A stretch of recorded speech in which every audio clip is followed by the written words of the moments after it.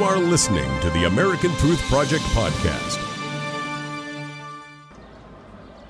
This is the beginning of the Western Wall.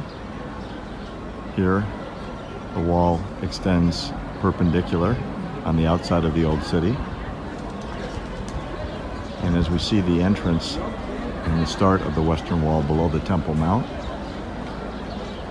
these stones were thrown and broken down by the Romans 2,000 years ago at the time of the destruction of the temple. On top of this sits Al-Aqsa, which I will shoot from a higher viewpoint. And this was one of the entrances to the old city.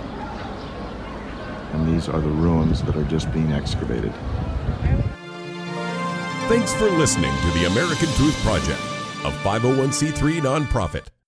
Please subscribe to our podcast and follow us on our social media channels to stay plugged in to the truth. Go to americantruthproject.org and subscribe to our newsletter to stay informed on the latest news.